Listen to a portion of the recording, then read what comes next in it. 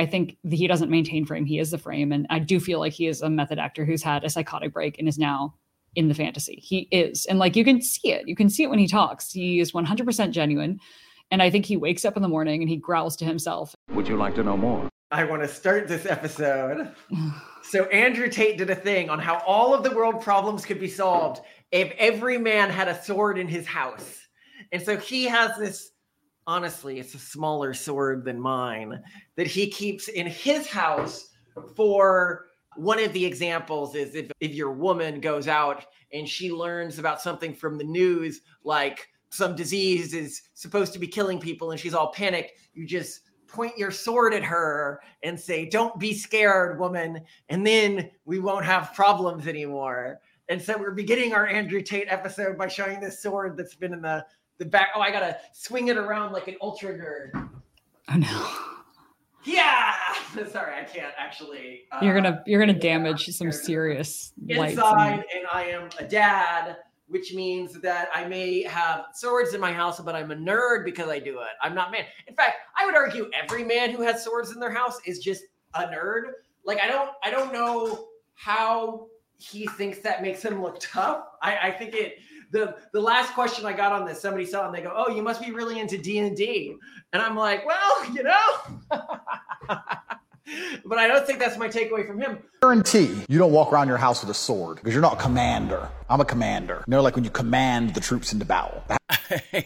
I guarantee you I do. Sorry, I looked up the video for the sword video and I found this and I just love, he's like, "You don't walk around your house with a sword." I'm like, yeah, actually I do, but I don't go around doing it feeling like I'm a commander.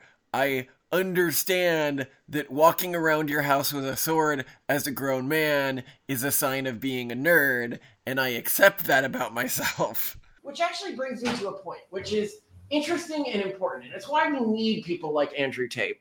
So I often go through the comments when I do guest appearances on other podcasts and stuff like that, and there is one type of comment that we just get like really, really regularly in these videos, especially me when I appear, which is, "Look, I love the stuff he's saying, but he just looks like such a Poindexter, you know, or I can't stand his voice. Like he sounds too nerdy, or, you know, like I like it. Like he's saying important facts that we need to know, but he is like in some way repellent because of how nerdy I appear." And this is actually really interesting because the two places where I've gotten these comments the most, one was when I did an appearance on The Jolly Heretic, and then the other was when I did an appearance with Ruby. He's the guy who does What About His, but he has a separate podcast, great podcast, recommended. And, you know, we should have him on sometime. But both of these guys are like objectively significantly nerdier looking than I am. And yes, but you look young and unabashedly enthusiastic, which is to say, like, you gesticulate, you bring a lot of like character and like goofiness into your mannerisms. I think another thing it could be is I am nerdy, but I am also hot. Like I know I'm hot. And it could be that I represent a nerd who is sexually threatening. Well, but here's the other thing. I mean, who is the other? So most people who are hot and funny and passionate and like physically, like they gesticulate a lot and make a lot of like funny facial expressions, it's the gays. So that's also why I think you get accusations for being gay, is because you're attractive, but also you're flamboyant and like expressive and humorous and goofy. But that is not an accusation that I get as to why they can't listen to me. And this is really interesting. Yeah, it's the nerd thing. It's the nerd thing of men who genuinely have trouble consuming information from men that they don't see as one within their tribe and two physically superior to them. I think this is why you look at like some of the top like intellectual male influencers right now, and you're looking at people like Chris Williamson. You're looking at people like Joe Rogan. You're looking at people like Andrew Tate. Touché. They genuinely struggle with a man who is, in their eyes, physically weaker to them, being in a dominant position to them. And this is why we need people like Andrew Tate, because I can communicate this message as much as I want, but if I communicate it and it's not getting through to people because of whatever this filter is, well, then I need it to, I need some Chris Williamsons or some Andrew Tates to watch our podcast and regurgitate what I say in other environments. No, it's just true. And you look at the pictures that the no faces are showing within the conservative movement. You look at the pictures that are chosen by people like, by anonymous posters, you're saying people who do not show their Bronze Age pervert? Yeah, Bronze Age pervert. It's like a masculine, manly man, right? It's so guys can interpret this, and so he can get through this. But I'd also point out that I'm not the only one who has this. One of my favorite things is, so Simone was asked after me to appear on the Transmaxing podcast, and they go, I really think it would help with viewership if you could present feminine, and like present as a woman. And I love Simone's here, like, I thought I was always presenting as a woman. Like, that's like the most underhanded thing like I've ever heard. And I love it because I love how, sort of masculine you've become through this relationship. And see, I've got my sword here, so everyone knows I can defend myself. Oh, I don't think swords equal defense. But no, so I really want to get to Andrew Tate because I think that, one, he does help distribute important parts of a message that people need to hear. And two, I think that it is very easy to underestimate his intelligence. If you look at just the clips that people use to attack him, you can look at him and think this guy is a bit of a dullard, right? But if you look at his holistic content, what you realize is he is baiting them intentionally with those clips. He is actually a fairly high processing human being in terms of like, I'd say he's a member of Mensa. I mean, he's a certified like. Oh, is he? Yeah, I was gonna say, like, if I just look at his content, I can tell that he's much like just like biologically smarter than somebody like Eliezer Yudkowsky. Like, he is actually an intellectual powerhouse. And keep in mind, if you look at our model of intelligence, have you succeeded in multiple different domains that weren't that tied to each other? I would say, yes, he succeeded as an influencer, and he succeeded as a business person, and he succeeded as a kickboxer. And he comes from a smart family. Like, should it be surprising, right? Like, but I first, I want people to not discount him. But then we need to talk about like where we're different from him, because this also gets interesting. If we're doing a video on him, we're not going to do a video sucking his dick, right? Like, but also I want to point out here, because this is something a lot of people haven't contextualized about the Andrew Tate story. Andrew Tate made his initial money the same way Ayla made her initial money, which is pretending to suck guys' dicks online. So if you look in his own words, the way Andrew Tate, so he had this moment where he had lost all this money. I think he was in debt to some people. And he's like, oh shit, what am I going to do? And so he got his girlfriends because he's like, that's my asset, right? And I'm going to use them to go online and chat up guys, right? And then what he realized is the most efficient way to do this was for him to have the girls act as the face of the conversation and pretend to be typing, but he would be the one actually chatting with the guys because he understood the male brain better. Like, from us, no, I actually think, way to hustle, man. Like, Hustlers University, now this is a hustle. Just give me a chance. All right, I'll trust you. But only if you will perform oral sex on me. What? Right here, right now. You can't be serious. Oh, I am serious. Okay, let's do it. Here we go. And go.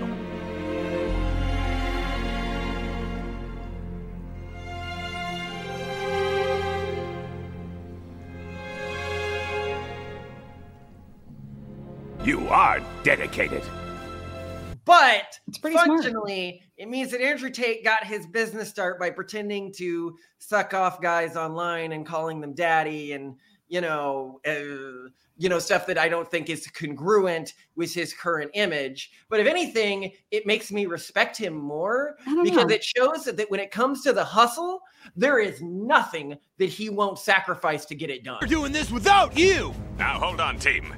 Gary has already proven to me that he is 100% committed to the team. He proved it last night by sucking my cock.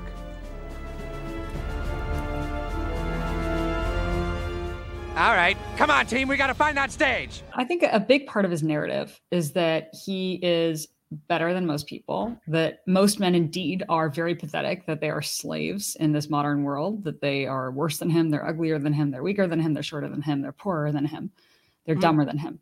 And he has very little respect for them. He says he's never, he doesn't use supplements. He doesn't eat healthy food. He doesn't, he eats junk food, he smokes, he drinks. That was when I saw it because we did. Right. So but he sells supplements because I think he, to a great extent, and I think many of his consumers kind of like this, that like he doesn't respect them because they're so pathetic and they want to be alpha like him, but they know they have to like earn it. No, he's very open to people that you can become like me. Yes, that you can, but until you are trying and until you acknowledge that he is better and smarter and everything else, he will happily exploit you and happily think that you're pathetic. And he's not shy about that. So I don't know if that's incongruous. I don't think that him exploiting male weakness. But the point I'm making is I want to be clear that we're going to be positive on him, but if you look at this video, we are also not filtering because we're talking about Andrew Tate.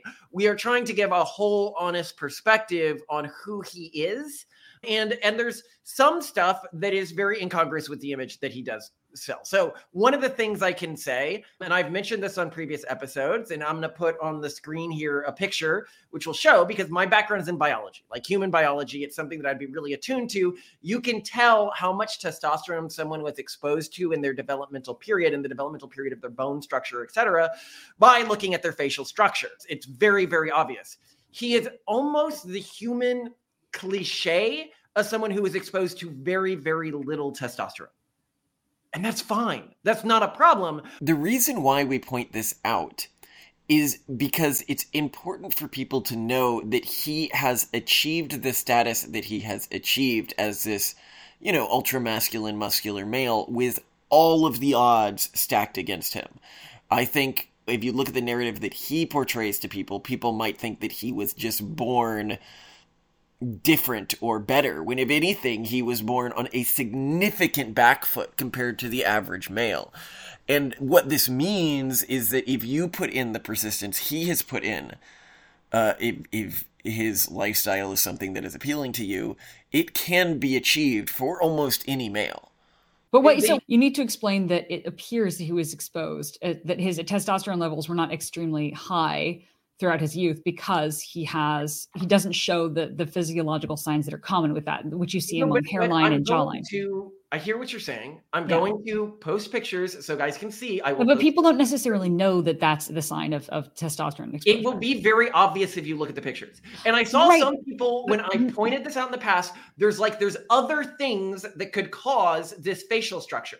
They're like, it could be that he had very poor nutrition growing up and he grew up incredibly poor. But Andrew Tate did not grow up in destitute poverty. So no, it wasn't a nutritional issue. I was recently listening to a podcast he did like earlier this summer with his brother, where the YouTuber More Plates, More Dates actually did a detailed analysis of like how he might be using steroids or testosterone, or, how he's not, because he had posted his blood work online to prove that he didn't, because he finds it very offensive that the world would believe that he uses any form of supplementation to make himself more masculine. What his initial blood work did reveal was that his overall testosterone levels were very normal, which somewhat fits with what you're saying, but his free testosterone levels were very high, which he argued is a product of his lifestyle, which I totally agree is a product of his lifestyle because of the way he lives with two other men in a very competitive environment, his brother and his cousin. There's all these women around him. He's not exclusive with his female partners. High testosterone. So high free testosterone. But again, what his blood work showed was that he does not show higher overall total levels of testosterone, meaning that, like you say, he's not someone who throughout his life was just like born with insane levels of testosterone.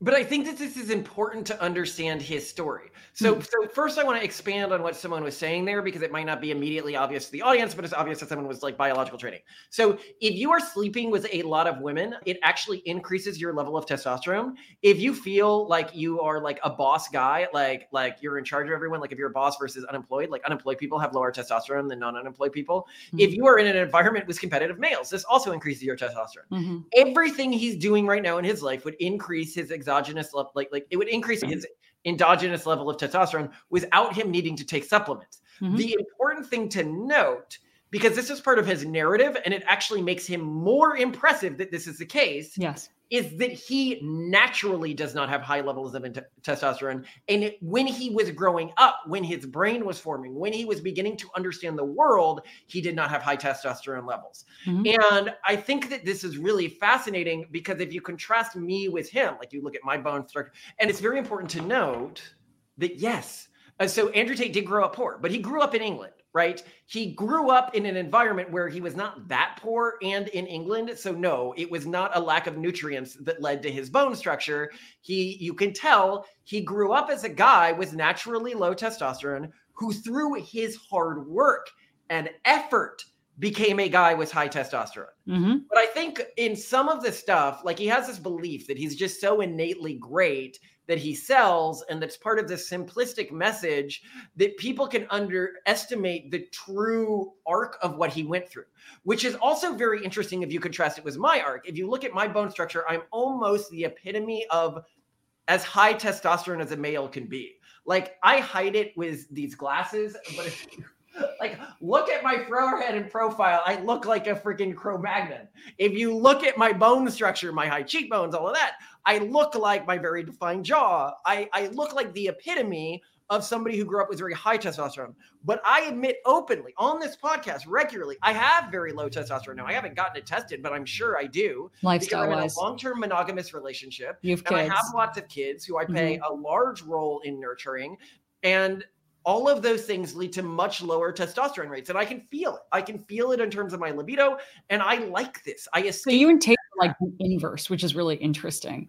Yep. Although you and Tate are so similar in many ways too. Like you're both extremely smart. You both are very extra. Like you're both extremely genuine in yourselves and you're confident in yourselves and you just love being you. Both of you love being you. Well, he's smarter. So let's talk about how he approached religion, because I think this is very interesting and it gives you an understanding of how he thinks.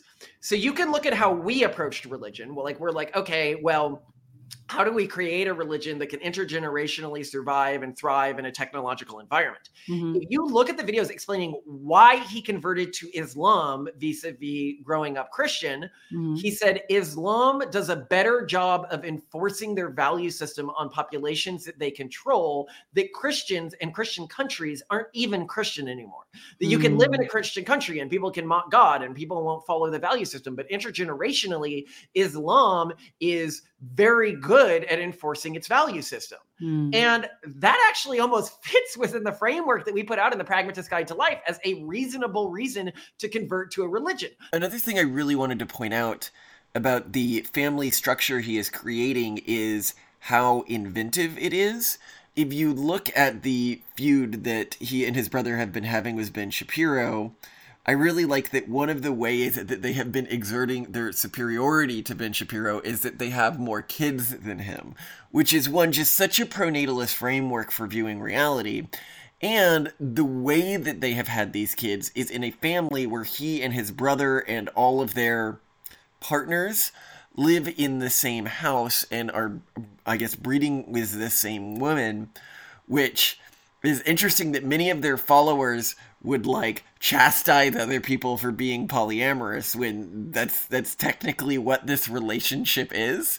And it is a really creative use of polyamory that is in many ways much more traditional than many of the forms of monogamous relationship being practiced today. His family represents almost the perfect iteration of what we are promoting and preaching when we are talking about pronatalism, which is attempting totally new family structures inspired by tradition that may be able to weather this cultural virus that we are facing right now, which is erasing so many traditional ways of doing things. And it was a very intentionally constructed family structure and a plausibly stable family structure, which I hope continues to exist and one day my descendants can partner with. Now, why wouldn't we convert to Islam? Because culturally we are so different from it. But, and this is really important with Andrew Tate, the big areas where we're different from Andrew Tate mostly have to do with cultural differences. Yeah. Cultural differences around our relation to women, cultural differences around our relation to ourselves, our relation to other people in our environment. And so this is something like a lot of people, they'd look and they'd be like, oh, you must hate the way Andrew Tate talks about women. And I'm like, no, I don't, not at all. In fact, I would say within many cultural groups and within many Muslim cultural groups, and I think it's another reason why, I mean, he doesn't mention this, but why he converted is the way that he relates to women and other people in his life is very much the way some Muslim cultural groups do. And that is nothing to denigrate. That is just what works for their culture. However, and people can be like, well, then why wouldn't you want that? Like, why wouldn't you want your wife serving you hand and foot? Why wouldn't you choose a culture like that? One, I find that incredibly unattractive. Just naturally, it might be due to my upbringing. It might be due to who I am. But like the idea that my wife treated me that way or treated other men that way in the past, I would find repulsive. In fact, I would find a woman who slept with a guy like that. When we talk about body count, like sleeping with one guy who treats a woman that way is worth like 50 in a body count to me. It makes a woman like immediately disgusting because it shows that she has a genetic predilection to be willing to do that. And that is something that I would find disgusting in my daughters. And I think that this is really important. When people fantasize about the way they want their wives to treat them and the role they want to have vis-a-vis their wives, they're also thinking from a cultural perspective, what do I want my daughters to want in a man? Well, they should be thinking from my that. cultural perspective, I would be disgusted if one of my daughters was in a relationship where the man treated her the way Andrew Tate claims to treat the women who he's with. That said, Andrew Tate wouldn't feel that way. And that's fine. These are different cultural optimizations and different cultural perspectives. And we can live in a conservative ecosystem where both of these value systems can exist side by side and understand that we are fighting, you know, what he calls the matrix, what we call the virus, against the same thing. Okay. Do you think that he would feel differently about women if he had a daughter? I don't. I think he would want his daughter to have a strong man who treated her sternly, and he would teach her how to accept orders from that type of strong man. I think, absolutely I do. I think that you are underestimating how much he believes what he said. You know, you said something really interesting about Andrew Tate, which I think is sort of true, because I don't know if he was always this way. You described him during one of our morning walks as the method actor who sort of got lost in the role and then became like crazy and believed he was the character that he was playing. Can you speak a little bit to that?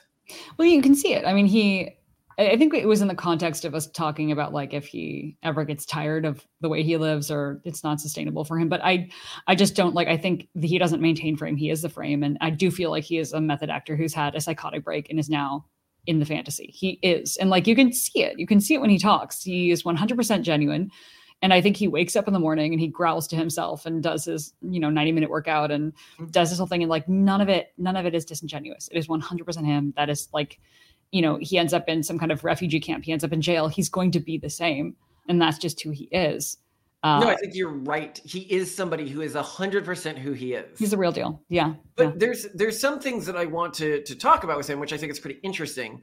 One was, so I've listened to a lot of his videos, and a common thing across some of them is the belief in a conspiracy that has active players that is targeting him or targeting men. So an example of this can be buildings are ugly now because they don't want you to have an attraction to the space that you live in. And because of that, you're easier to not defend where you live and not have pride in where you live or defend your cultural traditions. Or another one would be the reason why the world is so out to get him is like he's a boss. And he wouldn't want people telling his employees, like he wouldn't want one of his employees telling the other ones to revolt against their boss. So like, of course, the boss of the world, the people who secretly run the world are against him. And both of these believe in these sort of like active agents who are controlling the society, where if you look at us, and again, I'm focusing on where we're different in our philosophies because that's what's interesting to talk about. It's not interesting to talk about all the things I like about his philosophy. I mean, obviously, he says a lot of things that I think break through the filter. And I think everyone who breaks through the filter sees many of the same things.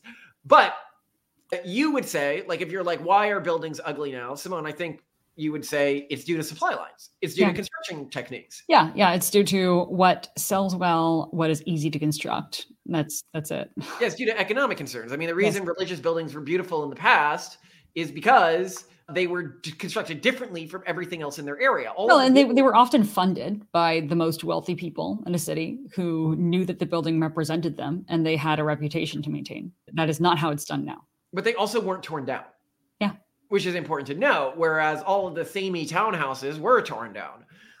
So we can look at some of the same things that he does. And this is one thing where I would have a criticism with him, is this level of projecting in the belief of like these single people who control everything has a certain level of self-victimization to it. Like, you could say he is the warrior fighting against the world, or you could say he is the victim of everybody piling on top of him. And I think that he presents a very interesting thing, which is, even if you persistently self-victimize yourself, as I believe he does, portraying himself as the victim in this global conflict where he's the one voice standing up and telling the truth and everyone's attacking him, he doesn't perceive this victimization as disempowering. Instead, he perceives it as empowering.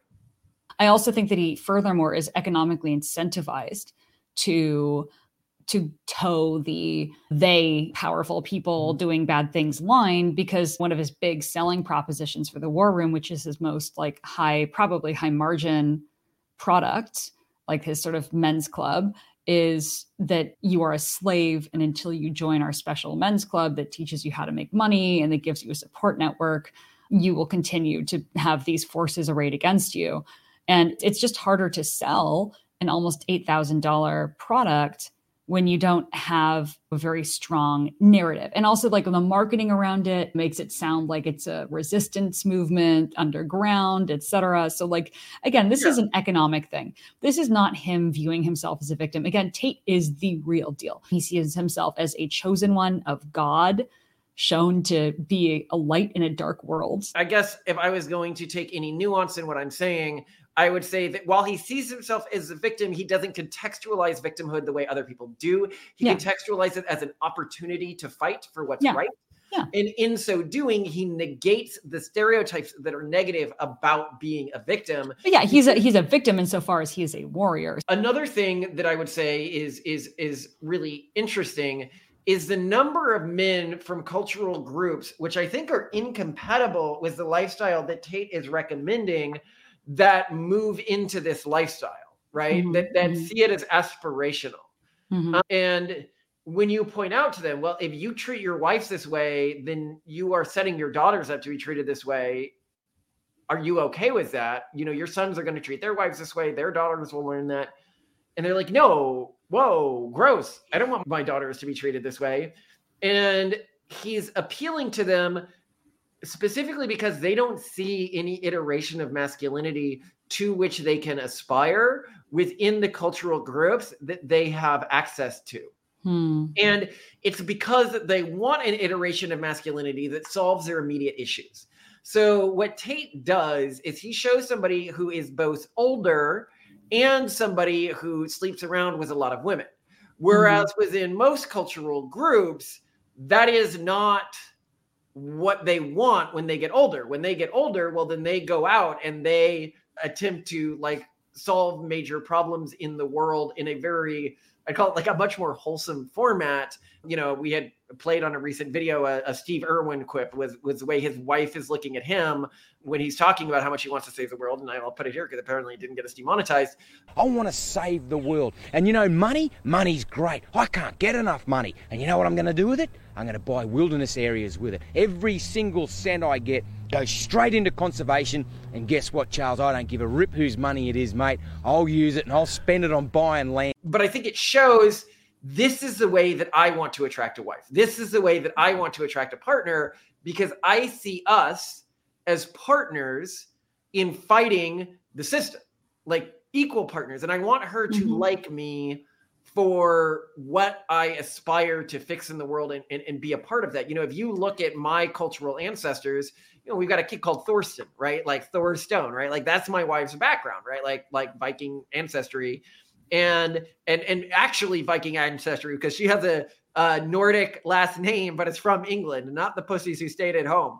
But well, I'm sorry. I think one of the reasons why Nordic cultures are so pussified is they had a constant genetic selection where every one of them with an explorational spirit left the country and only left the ones who didn't want to. But what we need to remember is what family structures were like in this cultural tradition, which is not a man took care of a wife who stayed at home and did nothing. The wife protected the farm. She knew how to use weapons. She grew the food. She did the manual labor. And the husband's role was to go out and move the family up in status, gain additional wealth and jewels and stuff like that, and bring it back and move up within the system. And when we talk about it, and we've talked about this before, the wife is the shield and the husband is the sword, and they work in perfect unison to defeat the forces against them. In the previous ones, I said like Shovel Knight and Shield Knight. This model for building a family assumes that the wife is going to be the source of consistent income and the husband is the source of potentially moving the family up and stuff like that. And it's a very different way to relate to a woman. But the way that you attract women in this is not by putting them down, because you're looking for a woman who is a competent warrior and producer, because you believe that strong women make strong sons. Whereas if you look at the way that he wants to create strong sons, it's very interesting, right? It's much closer to the Jordan Peterson model, which is, I am going to be very strict on these boys. I am going to be very regimented in how they're raised. And this can create warriors, but it doesn't create kings. If you create a son to efficiently obey the orders of somebody who is bigger than them or has more power than them, well, then you're creating a kid who's going to obey, hopefully, your cultural group, which is why it's pretty smart that, given that these are his inclinations, that he would move into the Islamic cultural group. Because if he raised a kid this way within the Christian cultural group, then they're just going to end up being a simp to mainstream society. I think that people who are unfamiliar with this style of parenting can misunderstand what we're saying in it. We are attempting to stoke the fire of our children's wills as much as possible. Some cultural groups attempt to stamp out their children's wills and get them to fit a very narrow, conformed set of rules. And then other cultural groups see it as their goal to increase the size of their child's wills. For example, if I believe that one thing is just, and my child believes another thing is just, or they don't understand why I have given them some rule, and they have logic behind why they don't understand why I have given them that rule, it is not success for me to break their will and force them to follow a rule that they don't understand, that makes no sense to them. That is me having failed as a parent.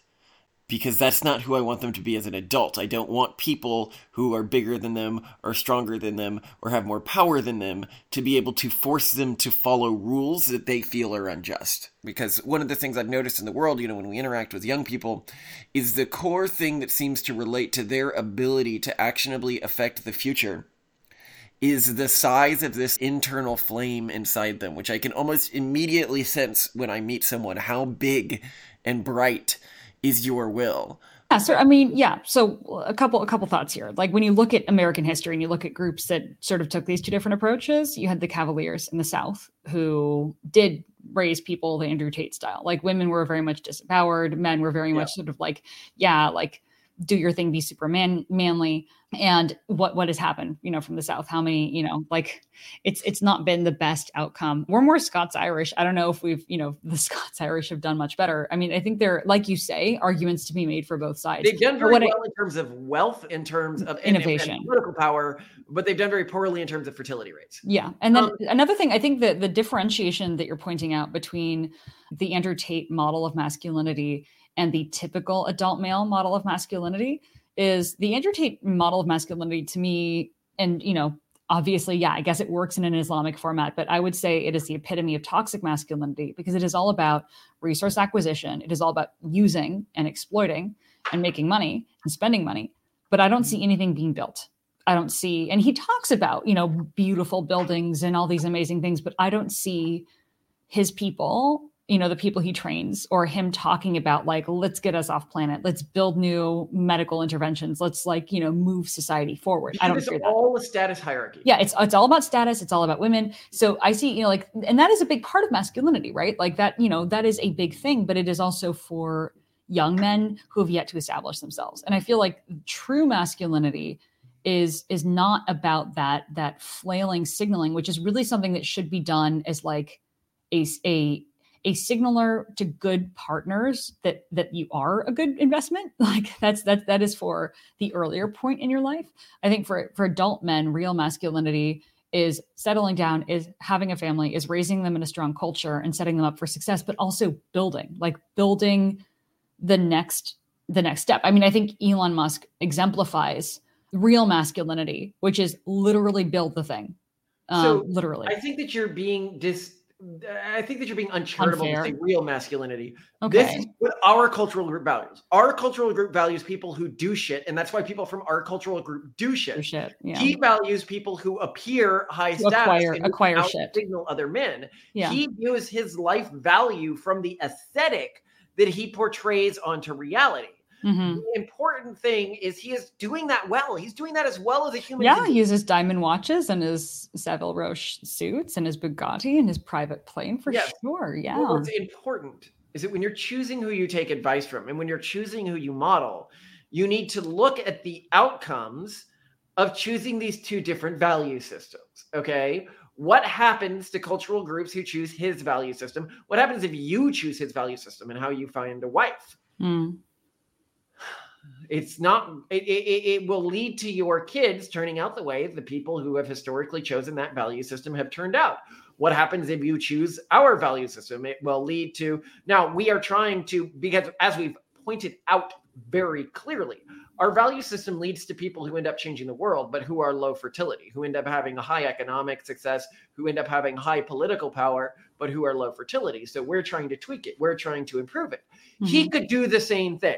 He could say, well, I'm from a group that doesn't have a fertility problem, but that has an economic power, activation, making the world a better place problem. The problem is that he's done a very bad job at tweaking it, or he hasn't actively tweaked it in any way that I can see. Mm-hmm. He's just repackaging it a bit for a modern audience. Mm-hmm. But I should note, people, when they look at Andrew Tate, they look at him and they're like, oh my God, he's so misogynistic. This is because, and keep in mind, Andrew Tate converted into his cultural group. He wasn't born into this cultural group, but it is because you have blinded yourself to the truth of the cultural group he's from. And if anything, he's an incredibly sanitized iteration of that cultural group. Yikes. He treats women in his life dramatically better than the average person of this cultural group. Dramatically better. He sees them as dramatically more human. And he does say he wants women in his life to feel cherished always. He wants them to feel like queens always. He just doesn't want them to have agency, because women to him, and he is right about this from his cultural perspective, are a status symbol. This is very different than the way women are viewed by the cultural group that we come from. The largest relative to this cultural group, still common in the US, is what people would call rednecks. If you look at the idealized redneck woman, this woman is not a status symbol, she is a resource. And where she is a status symbol, it is her utility to the family, her ability to work the farm. This is a woman who can hunt, who can fish, who is muscular enough to do basic farm maintenance, who both isn't afraid to and has the know-how to roll up her sleeves and fix a car or tractor. A woman in this culture is primarily valued for her robustness and persistence. When I'm bragging on my wife, I brag about how she went through labor and was still handling sales calls while doing it, how she went back to work the next day. Those are signs of her value, which is really, really different than the idealized woman who is just purely a status symbol within an urbanized environment. This reminds me of an anecdote for when I first started dating Simone. One of the earliest things she showed me was her collection of pink themed knives and other hunting instruments, bows, arrows, stuff like that. And to people from other cultural groups, that might seem like a very odd thing to show off early in a relationship. And I'll be honest, probably even from within our cultural group, it's a pretty cringy thing to do, but it was signaling something to me. You know, there's a reason why she collected all of these killing instruments, but themed them in a girly way. It was to signal to potential suitors, even if subconsciously, that I am the type of woman who can go out and protect the family and fend for myself, because those are things that are valued within our cultural group. And I should note here, the type of women who are attracted to a man who acts like Andrew Tate, like that's their thing, that's what they want from a cultural group. I don't know the nice way to say this, but they would often be very disagreeable as partners to men who did not treat them the way that Andrew Tate treats them. The type of women who are attracted to men like that often need to be treated like that to be tolerable to be around for men of any cultural group. He's not taking women off the table who, if they had met a guy like me, could have been people like my wife. And I think that that's important to remember. When he says women need to be treated this way to be tolerable, he is speaking from personal experience, because the type of women who settle for a man like him need to be treated that way to be tolerable. And so we've got to talk about, why did this cultural group treat women that way? You know, it's because they urbanized far earlier than our cultural groups. Our cultural groups were raiding barbarians for much longer, and so women had to work much more. And when our cultural groups, when the world industrialized, we moved.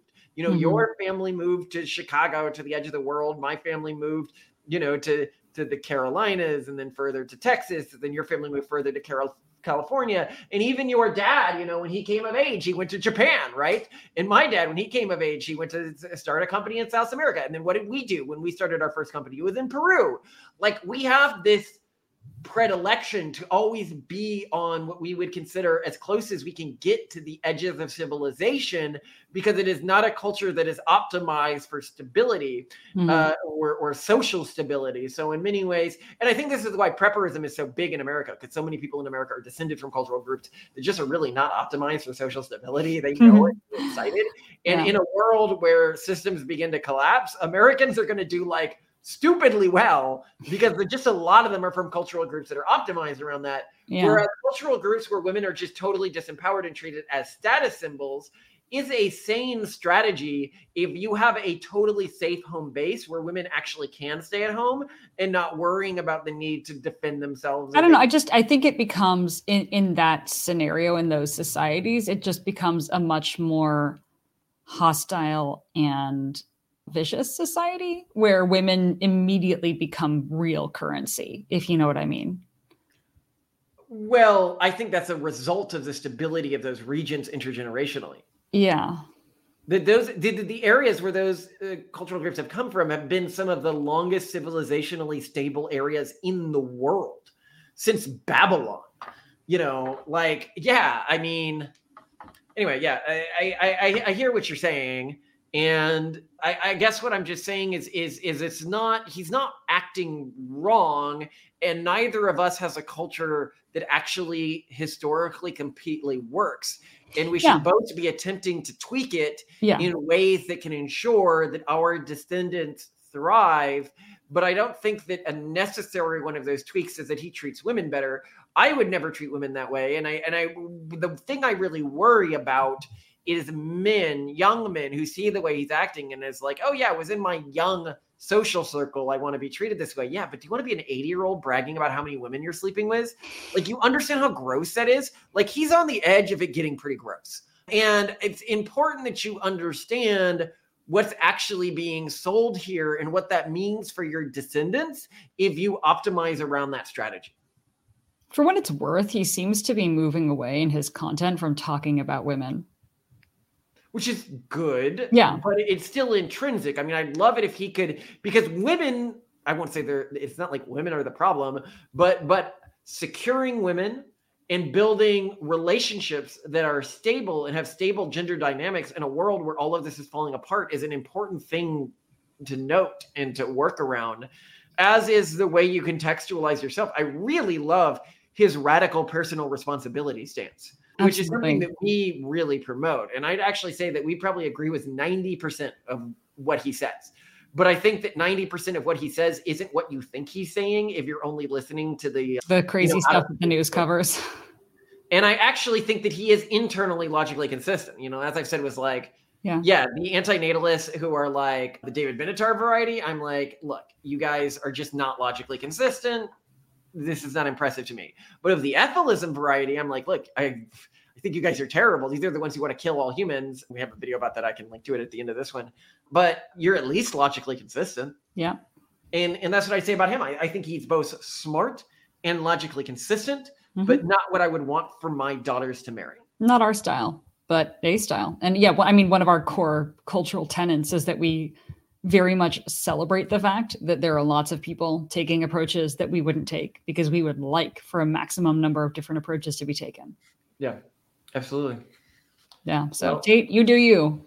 Doing great. Yeah, you do you. You keep doing it. You're doing a good job. Yep. And I think you are, on the whole, maybe making the world a better place. We'll see how it plays out. Maybe not. Keep it up, buddy. Like, we'll see. But yeah, power. But I can tell you, I suspect our cultural group to dramatically outcompete his, given at least what I see right now. But I guess I wouldn't be in it if I didn't.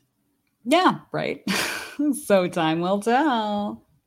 But everyone should have a sword. It's very important. It'll solve all of your problems.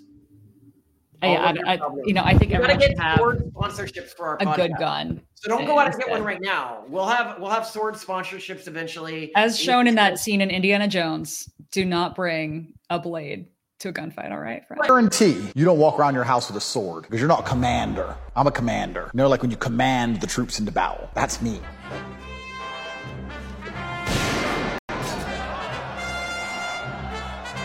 And that's one of the problems with a lot of these cultures that see masculinity as like buffness and everything like that. And we're like, okay, which cultural group is stereotypically the least buff of all cultural groups in the world, least athletically inclined?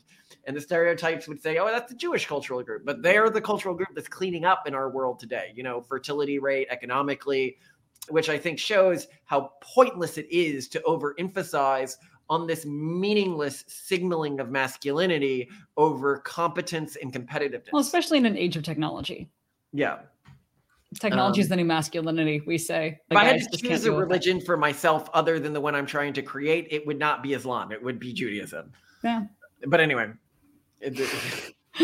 Well, the anti-Semites are going to love that one. Yeah. We can't talk about the ongoing conflict because Simone said my tweets would get us in trouble. Yep. So keep your mouth shut, Malcolm. We won't. I'll keep my mouth shut. But please don't. I'm not saying anything. I'm not saying a single word, am I, Simone? No. I'm keeping my mouth. Yep. We're going to, and then heat up the hibachi. Make some fried rice tonight. Yeah. Want to do a cook-off? Oh, yeah. She got me a hibachi grill for my birthday, and it is amazing. Cultural appropriation right there, Mrs. Born in Japan. Highly insensitive, but that's what we do. Wait, I was born in Japan. No, that doesn't give me the right. Your middle also, name like, are hibachi grills even? Simone, ethnicity isn't a real thing. Oh, right. You were born in Japan. You are Japanese culturally because ethnicity doesn't exist. Right. I forgot. So how else could you be Japanese other than being born there and having the name Haruko? One has to wonder. Yeah. There you go. I love you. I love you too.